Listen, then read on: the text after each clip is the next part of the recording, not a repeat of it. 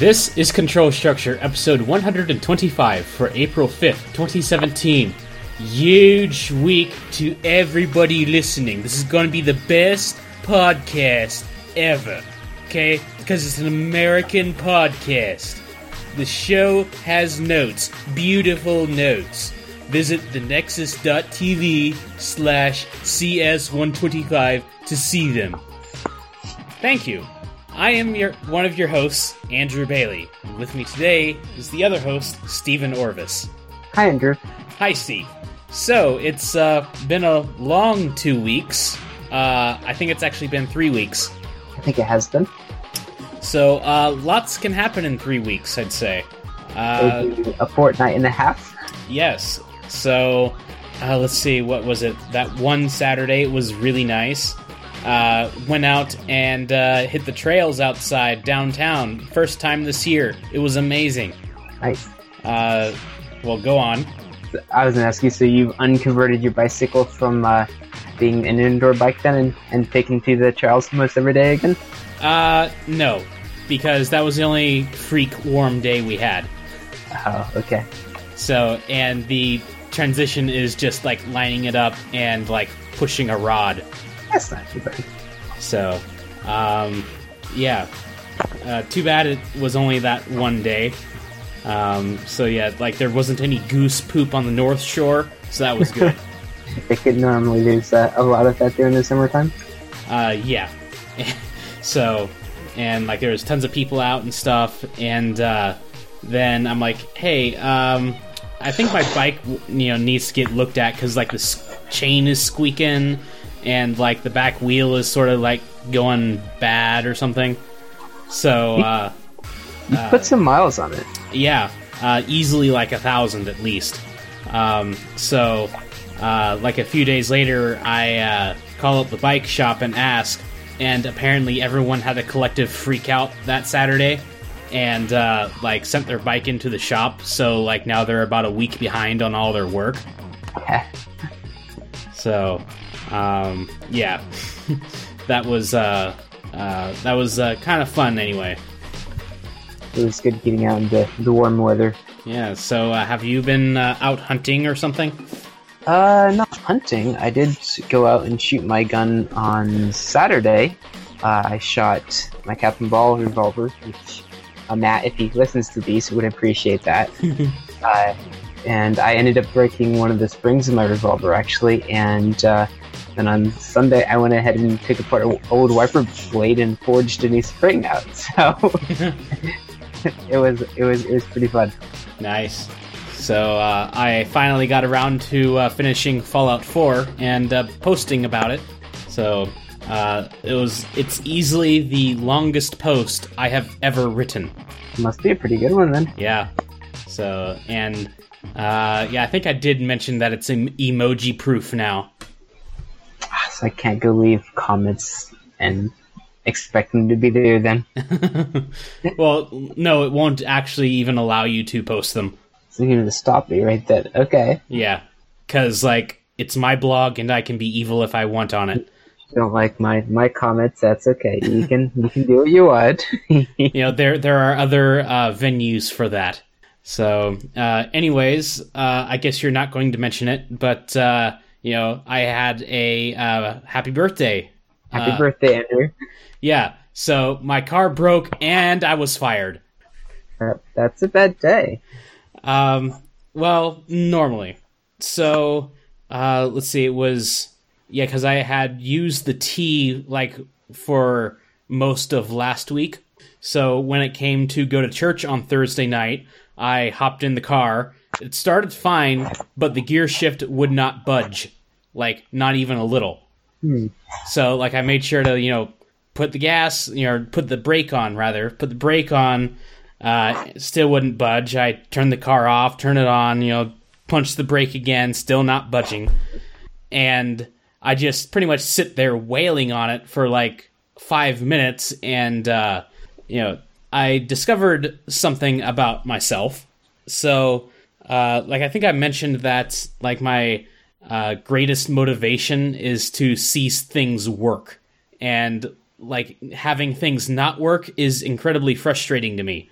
But when a single point of failure fails and it stops me from doing important things, like going to the store and so I can eat tomorrow, like, I tend to swear. So after like 5 minutes of doing that, I calmed down enough to realize maybe I should ask Google about this. So I did that, and apparently like there's like some kind of solenoid in my gear shift that like stops it from moving out of park sometimes. But if I popped off the bezel around it, I could reach down and press like a manual override so I could shift it. No, nice. So I did that. So, you know, then I'm like, okay, Andrew, if you want to move this car, do not put it in park again. And that lasted until I got to church, when I put it in neutral, put the emergency brake on, and the key would not come out of the ignition. So I'm like, oh, crap. So I had to put it in park just to get the key out. But fortunately, I still had the bezel off, and I could reach down there and get it without much trouble. So that could not, last too long, because I was getting it inspected on Saturday. So, having such a hacky solution would not work. Just to put it in park, guys. It's fine. So, instead, I went to the AutoZone, got the solenoid in question. Friday evening, I sat down in the car, took the center console apart and tried to figure out where to put this thing, only to realize that the solenoid was not the problem. It was the wiring harness connected to the gear shift. Like, one of those wires had just, shorted out. Oh. So my hacky solution was to just splice a different wire into there and to, change the angle so, it would work. So your car is back functional and working fine now? Hopefully. But no telling when that short might come back.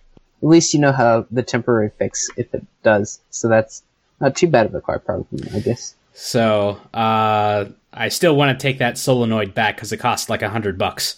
Yeah, that might be good to do. Yeah. So those auto parts stores are normally pretty good about that. So, as for the getting fired part, so it was the Monday after the last episode that my boss lady tells me that some other company is interested in acquiring my company. So, she said that, they're just, buying us out. They're not changing anything. They actually want to come into the market we have, and they like what we do. They're buying us for essentially the team. So, let's see. So as a part of that, we would actually have to get rehired by this new company. So on Friday, letters were passed around, essentially, saying we're fired. But by that point, we had already signed papers and stuff for the new company. So you get paid for one day from both companies at the same time? No. Oh. So, I was technically fired the day before my birthday. That's pretty harsh. But, and then I went back to work today, Monday, and everything was fine. So is your old boss, was that part of the acquisition too? Is you still have her running the company, or is she moving on to other things? So apparently, she's staying on, but, she's not, I guess she's not the man of the company, I guess. That's someone else now. Yeah. So I guess she's staying on to, do sales or something. Because, she's been doing really good sales and stuff since we've picked up, 3 new companies in the past, couple months. So hopefully things won't change too much for you then if you pretty much have the same people there. Yeah, so tomorrow some people are flying in from Kansas, I believe, since that's where the other company is. And like we're just like gonna like have a few get to know you sessions or something. So yeah. So yeah, that's essentially what's going on. So within a year, I've gone from working at We Do Commerce on Demandware to working at, I think it's like DEG Digital or something, working on Salesforce Commerce Cloud, which is essentially like the same exact stuff. That's good then. So hopefully things will stay pretty much the same for you. Except for good changes can be positive though. Yeah. So, my birthday, of course, was April Fool's Day. Let's see, I didn't notice any huge, or at least really any good April Fool's Day things. But one that is not an April Fool's Day thing and kind of serious is that the default Xface wallpaper. So, like, how I like to run Xubuntu all the time? Mm-hmm. That's Ubuntu with the XFCE interface or something. So the default wallpaper that comes with that might damage hardware when run with an incompatible version of Cat. So this might sound weird, but it's actually quite awesome in that because like the sort of mascot for Xface is like a little mouse. That cats like to paw this. So that might end up in, scritched monitors. Could definitely have potential for hardware damage there. Not often you see a bug like that. So apparently several users have, at least 2 users have reproduced this. The current workaround is to change the default wallpaper to that with a dog in the middle of it. Of course, this just in my mind's eye, I can sort of see a cat, pawing the old wallpaper and then changing to the dog and then just kind of jumping off backwards off the desk and running away. You might need a new version of cat. Yeah, you might want to try dog.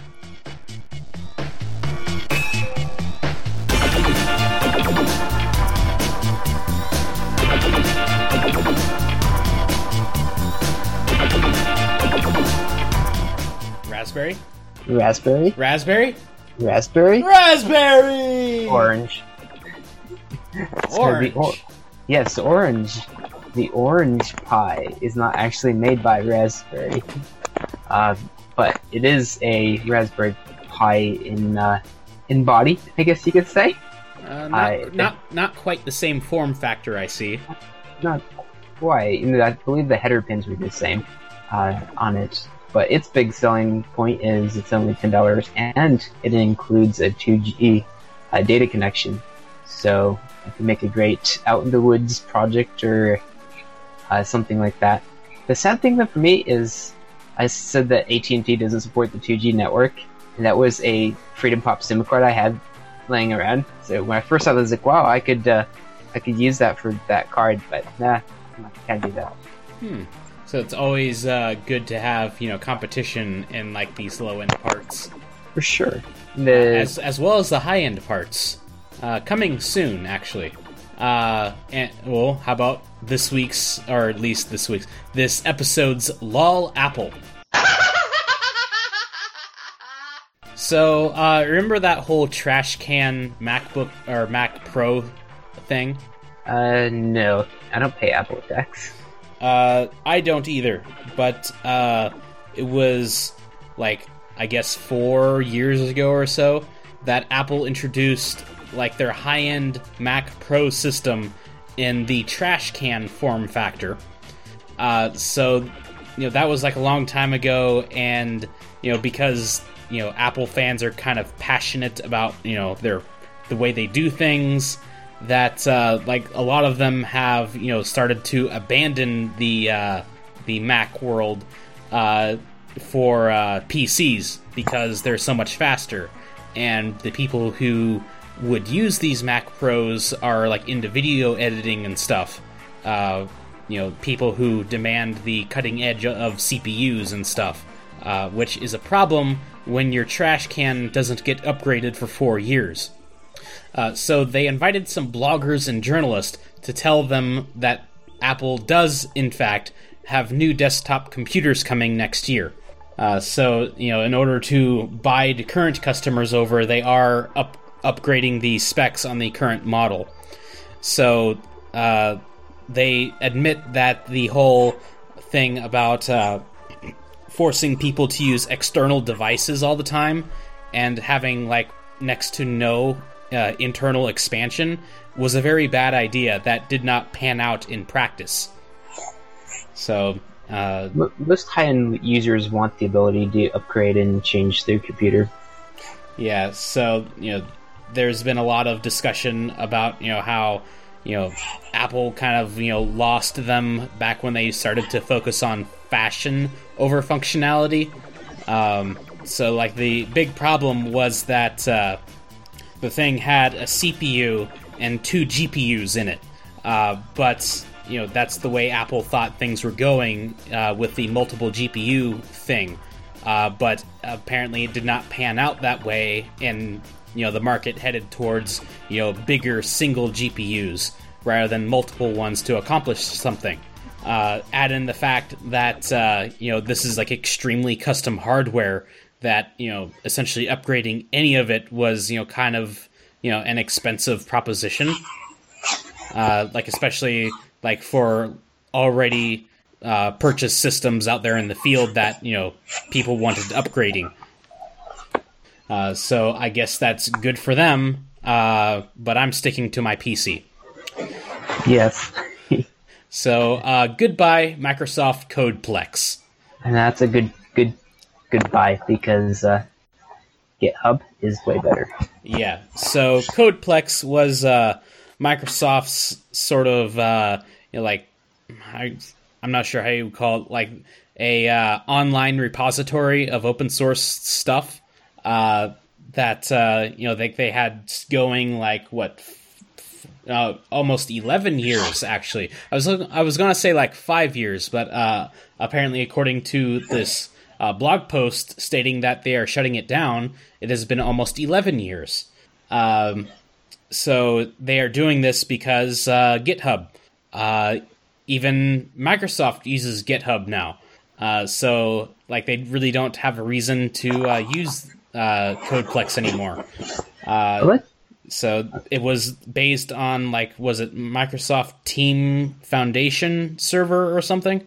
I believe you said that you use it at your job. We do use TFS, and yes, being Microsoft's product, I could see how they might integrate with TFS. One thing I do like about what they've done here, if you read the blog post, they've done a very good job of detailing a very nice... Okay, you are totally breaking up there. Is it better now? Let's try that, yeah. Okay, so one thing I did like about it is they have a very nice phase-out plan where they shut off new projects right now, and then I believe in October they said that they're going to make all of the repositories read-only. Then eventually they're just going to archive them and have a final copy sitting out there. So if you have a project there posted, there's a way for you to get your code out of there. You can get it off if you have a backup copy of it, and they've integrated with GitHub to just have a migration over. So that's really nice what they've done. Whereas some of the sites we've talked about that have shut down, they just pull the plug at a certain date, and it's if you don't get the data before that date, too bad. Right. But their approach is very nice. I like what they did there. Yeah, so, it seems like everyone moved towards Git, just Git as a source control methodology or protocol or what have you. So, yeah, I guess that not many people are sad to see this go. I'm not, because like they said, most projects are moved away now. I think they said in the past, I forget how many days it was only 250 some projects had been actively had code pushed to it. So it's no one's using it anymore. They're just seeing the handwriting on the wall. All right, so another thing that not many people should be missing. After April 11th, 2017, Windows Vista will no longer receive security updates, non-security hotfixes, free or paid assisted support options, or online technical content updates from Microsoft. Microsoft has provided support for Windows Vista for the past 10 years, but the time has come for us, along with our hardware and software partners, to invest resources towards more recent technologies. So, April 11th. So that would be exactly a week from now. So, yeah, it has just less than, about 7 days left and, like, some change before we can finally say, goodbye, Vista. Yeah, I guess it doesn't have the punch that the Windows XP gag did. Windows XP was a nice loud one. XP was a better, or maybe, well, it was better, but a more... fondly remembered, more dependable, more widely used, maybe that's a better way of saying it, operating system. It had a bigger impact. Remember we talked about the banks that used the ATMs that were on Windows XP and ones like that. I was kind of trying to think that Windows Vista was huge in that it changed like a whole lot of stuff. In fact, they changed a whole lot of stuff. It became delayed, which is one of the reasons why so many people stuck by XP even long after. Mm-hmm. It seems like I'm the only one that I know of that had a mildly positive view of Vista. I bought a laptop at the end of 2006, and it had XP on it, but as soon as I went to Newmont, like they had the the Code Academy thing, where you could download all this Microsoft stuff for free. One of which being Windows Vista. So I downloaded the 64-bit edition and installed it and used it for a long time. And I had zero problems with it. Plus the fact that it was 64-bit Vista as well. And that thing never crashed, whereas XP did about once a month. And then, of course, when I built my PC in 2008, I used Vista with that, and it did not cause me any problems.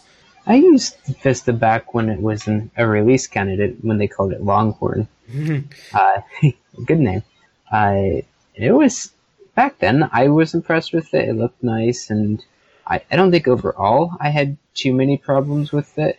I didn't use it as an everyday computer, though. It was more of a trying it out thing. Yeah, the thing that got most people were printers. Mm-hmm. I remember it was famous for that. Yeah, people would, shell out, hundreds of dollars for a printer, and then upgraded their operating system, and their printer would not have a supported driver for Vista. So then they get angry. Then we have a lot of mean people screaming everywhere. So, yes. So, whereas I learned 5 years prior to that, stay away from printers. As a general rule, just stay away from printers. And to this day, I have never owned a printer. My parents, they asked me to buy a printer for them, or at least look around for a printer. But it's not mine. So, do you have a use in society, though? Yes. So, for the 3 pages of stuff I need to print every year, I just do it at work. If that's all it is, it's true. Yeah, no one cares. So, aside from that, it was okay. One big feature in Vista that I feel like got overlooked and is still overlooked was the speech recognition. That was, when I was trying out the release candidate, that was a feature that really impressed me at what it could do and what it was capable of. The speech recognition, we took the time to train it, actually was pretty good. Yeah, I remember, I think it was Office XP, I think, had that, and I was using it for a while, and it was okay. But yeah, speech recognition is not a well-exposed feature in Vista, or pretty much any Windows operating system. So, Yeah, and I remember, as with pretty much all Windows releases, when it came out, people said, it's slow and bogs down your system. And I'm going to stick with the last release of Windows. They did this. People said the exact same thing about Windows XP. People said the exact same things about Windows 98 and Windows 95. And but you could fit 95 on floppy disks. That's true. 30 of them. but even back then, it was like quite a chore to swap out the 20 floppies. That's quite a bit of swapping. Very stupidly, once upon a time, yes, my father thought that I may as well go ahead and erase all the Windows 95 floppy disks so that we'd have them to use. And looking back, I'm like, why would we do that? We didn't need floppy disks. Why would we erase them? That was so stupid.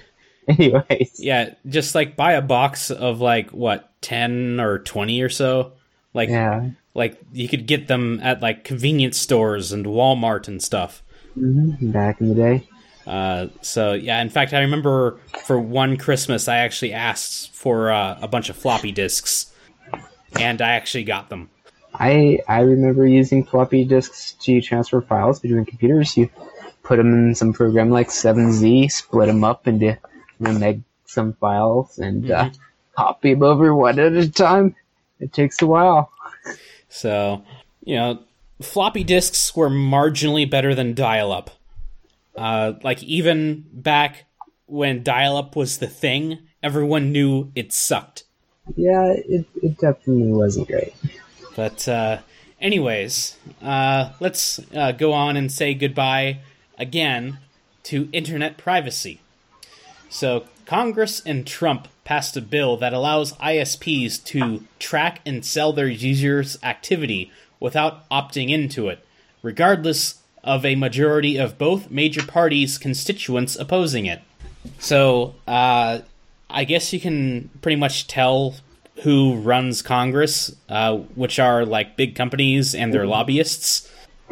Let's try to figure out if there was anything else in that bill, because you know how they like to stack things in bills? Yeah, and I'm wondering if that's what's actually going on here. Yeah, because if there was something that Democrats didn't want through, and say we'll make this a privacy issue. Ha! You guys are going to let ISPs spy on people. No one will like that. So, in the Senate, the vote was along party lines, and in the House, it pretty much was, except 15 Republicans voted against it. But yeah, still passed, sadly.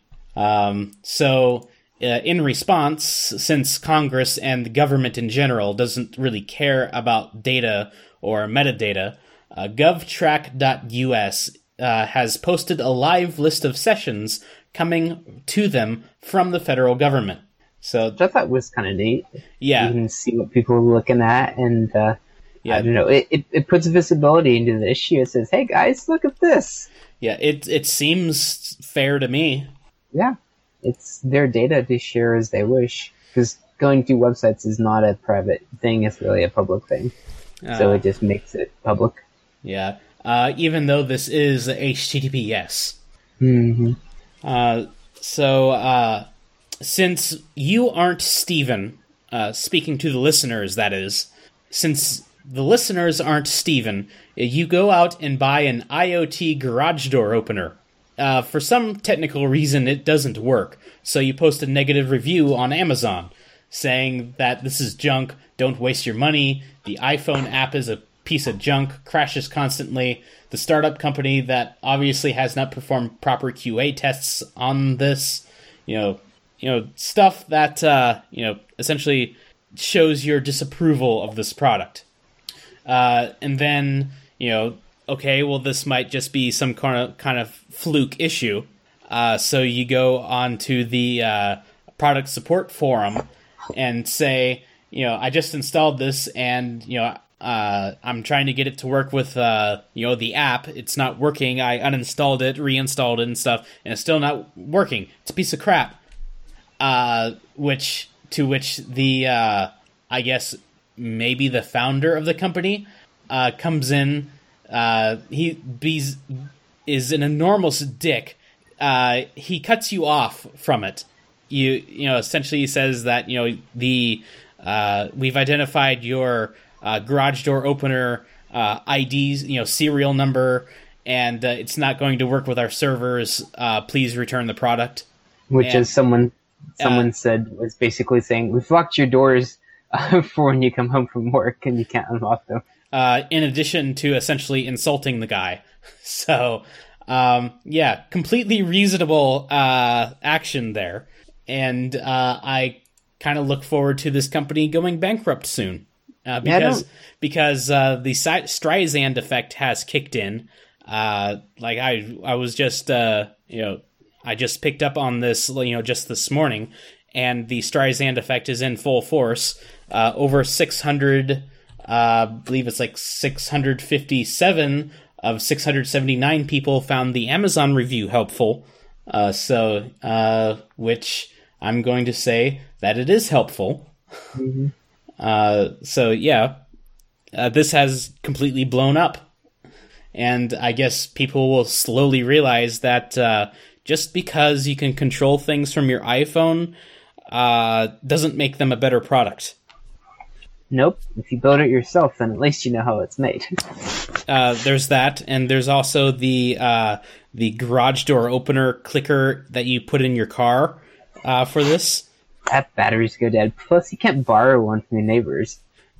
You could be locked out of your house, borrow someone's phone, log into your Wi-Fi, and then hopefully you have the addresses memorized, and go open the garage door.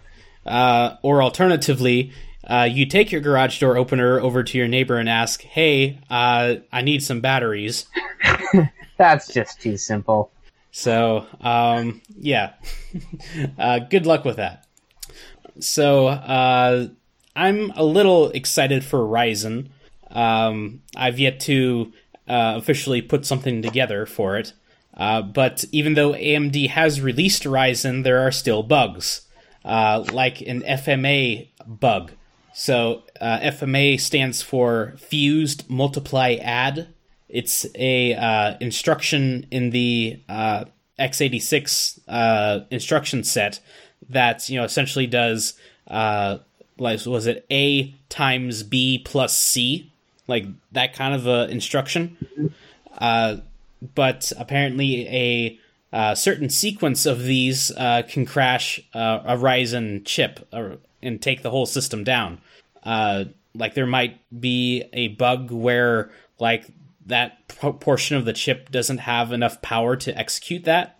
So even if you have a virtual machine running and that virtual machine issues these instructions, it's going to take down everything. That's pretty serious when your VM can take you out. So, thankfully, there are UEFI updates or BIOS updates coming out almost weekly or monthly, which improves performance and fixes things like this FMA bug.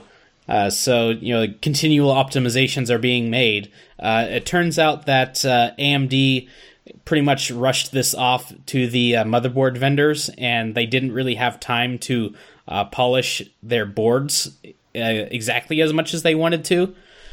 So this is still a minor work in progress. So it seems that, the more you wait, the better it'll be. Let them kind of fix some of these problems. As in noticeably better.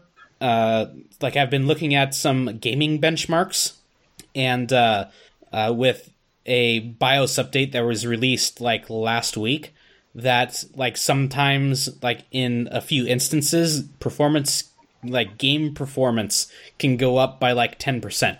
That's pretty significant. So yeah, if you're kicking yourself for not buying this, don't. So in proud tradition, Google has released yet another compression algorithm named after Swiss food ending in Li. So Gwaitsli is a JPEG compression algorithm that promises to squeeze as much as possible out of images at the cost of unreasonable time and memory consumption during encoding. Since I'm always on the lookout for better image encoding to optimize the size of my blog, at least the page loads, this immediately caught my eye. So apparently for a 1 megapixel image, this will take upwards of a minute and like a few hundred megabytes of memory to like essentially brute force the JPEG algorithm to figure out, what's the best possible compression for this image, which, seems okay, but in practice, no. So I tried to toy around with it, and have you ever tried to compress JPEG? Not very much beyond what GIMP can do. So, if you've poked into the advanced stuff, you'll see a quality slider. Mm-hmm. Yeah, so apparently Gwaitsley doesn't want to go below quality 84, which as a rule of thumb on my blog, I don't go above 80 kilobytes per image or quality 80. So, I'm below that, so this doesn't really work for me. So I'm like, okay, this might be, one of those things where if you go up that far, it might be a trade-off, and it actually might compress smaller. No, it ended up being 50% bigger. Oh, okay. So this will not do for the Andrew Bailey.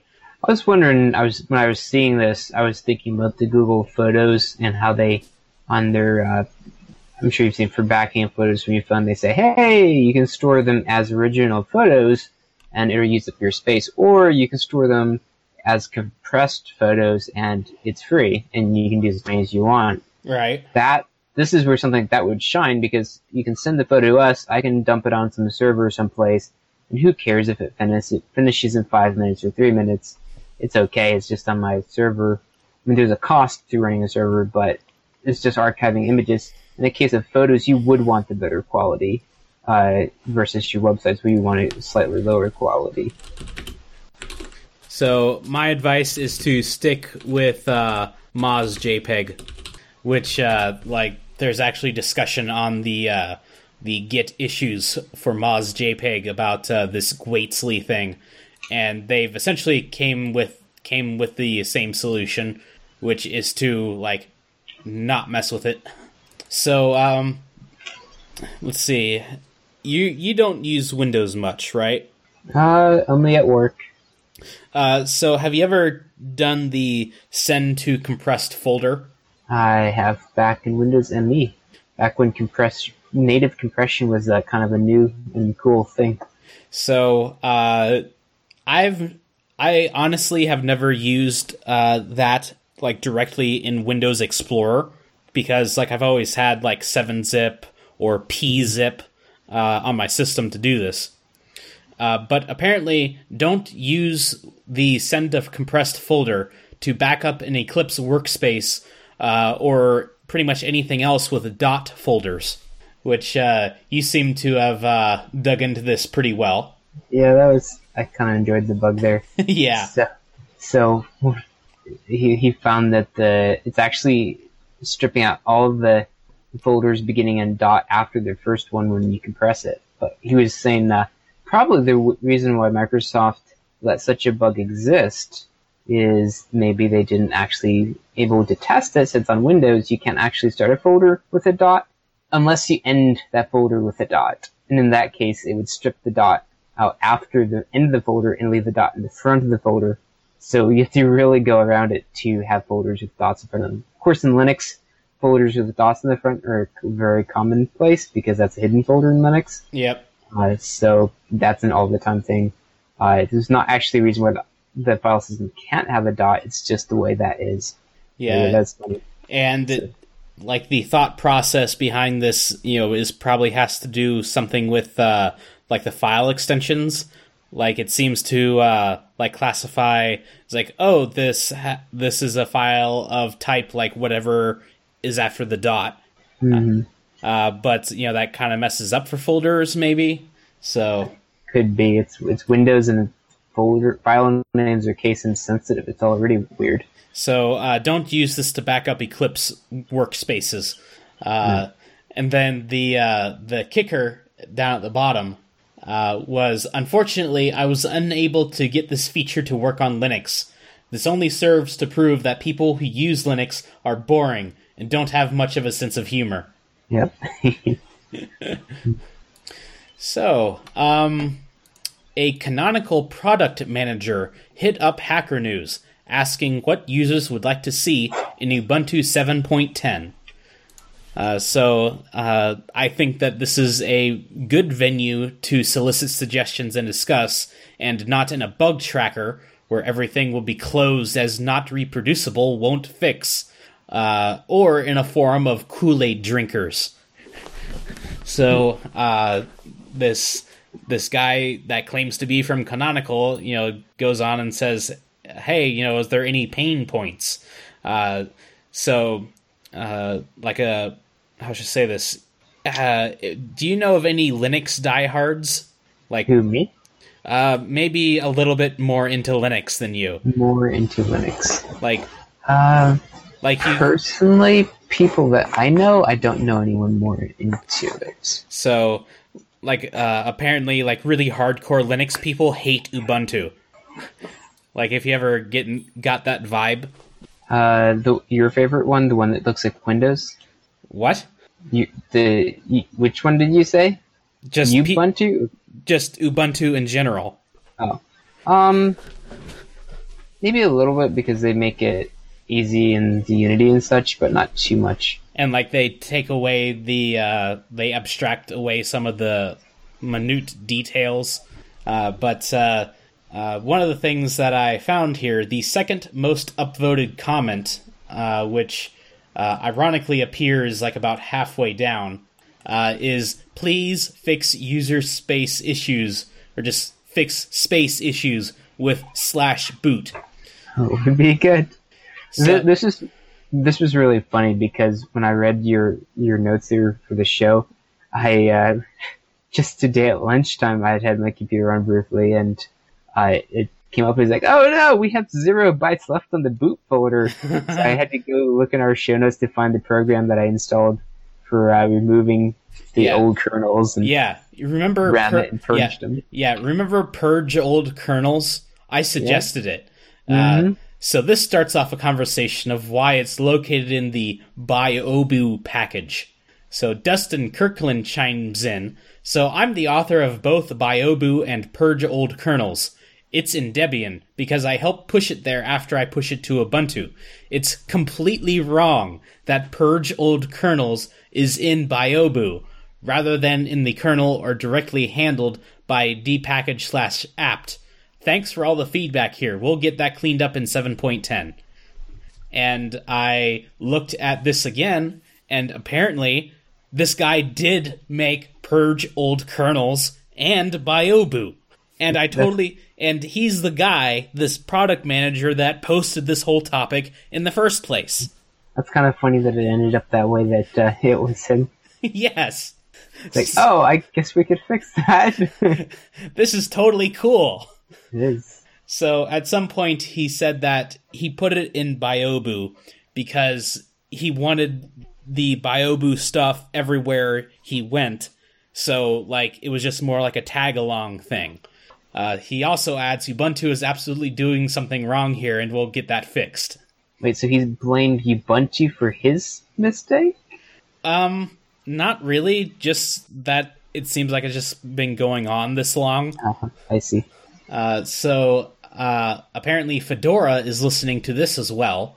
They see Christian Schaller. Apparently he works at Red Hat on the Fedora distribution, and he pretty much goes over all of, the top level points. Unfortunately, not the boot issue, but all the other things like DPI scaling and everything, with the along with multi-touch, battery life, UEFI issues and stuff.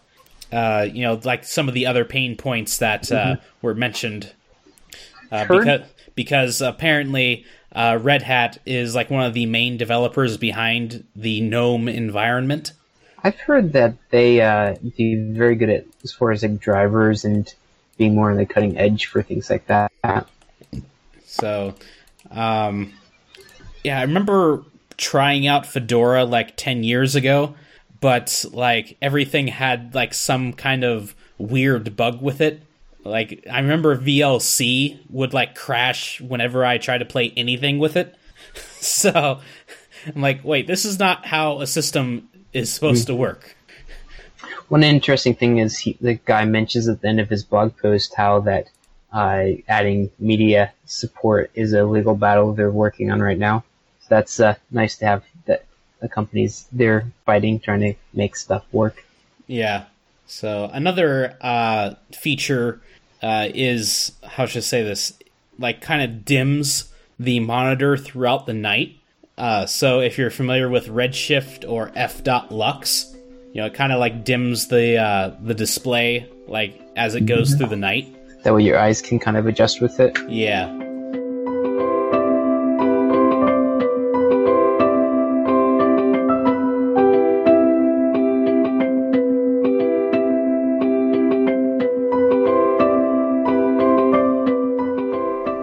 So let's go to some appreciate. So data list is an HTML element. It's a way to easily implement suggestions for text boxes. So I was just poking around on the MDN and, found this, and I thought it was pretty cool. I don't exactly have any kind of way to use this, but it's a nice thing to keep in the toolbox. I like the how you can type in the box, and it, like, say if you type an I, it brings up all the ones that has an I in it. It seems like a handy way to search. Yeah. Essentially something like search suggestions or something. Yeah. So, my favorite audio format, FLAC, as usual, Ziff.org silently released a new version, 1.3.2, back on January 1st. So, now you can get a little bit more compression out of everything. It's not that I actually had any kind of, like, functional bugs with FLAC anyway. So I would also like to appreciate Notepad++, because you should update it right now, or force an update check, because WikiLeaks did, like, a whole bunch of stuff about the CIA, and apparently the CIA has a hacking tool that specifically targets Notepad++. So, like, you really need to update this.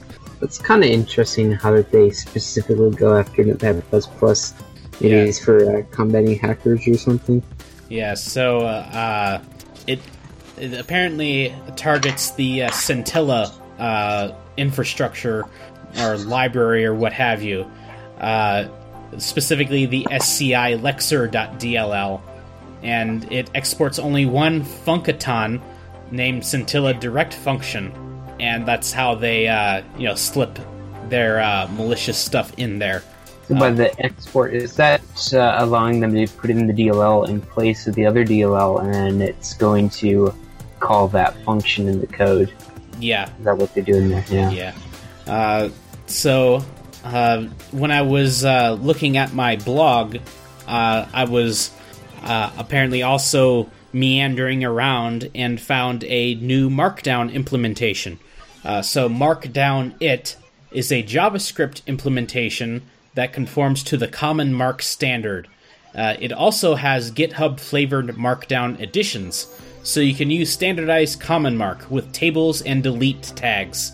So Common Mark is essentially the sort of standardized Markdown thing that pretty much separates out. Okay, like these are like a lot of the corner cases that can you can run into, and it actually defines how the output should be, like how all that should be handled.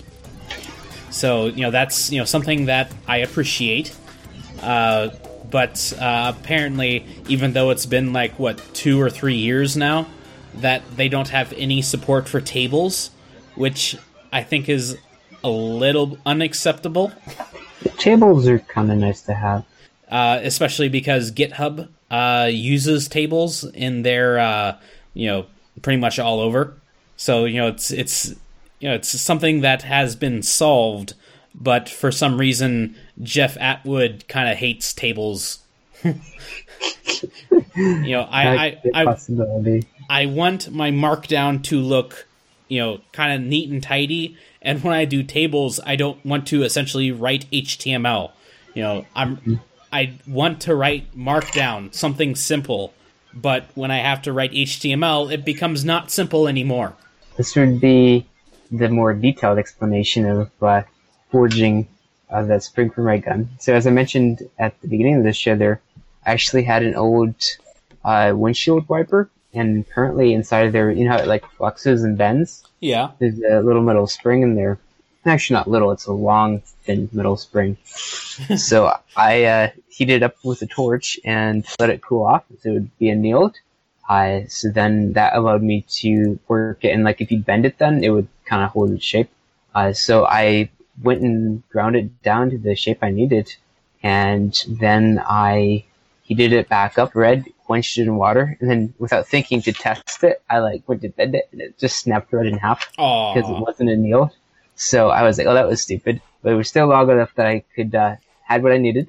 So I heated it back up again, and then I quenched it, and then I annealed it by just putting it in the flame just a little bit till it turned colors, and then I quenched it, put it in my gun, and the gun worked. I was like, wow, this is the first spring I ever made that worked. Because I made a spring before, but it kind of worked for 3 times, then it stopped working. This one I think is actually a good fix. It's going to work. So it was quite a feat for me. My first real spring that actually worked. Awesome. So if you like to send feedback to the show, go ahead and do so on thenexus.tv, right below our pretty faces on the show notes.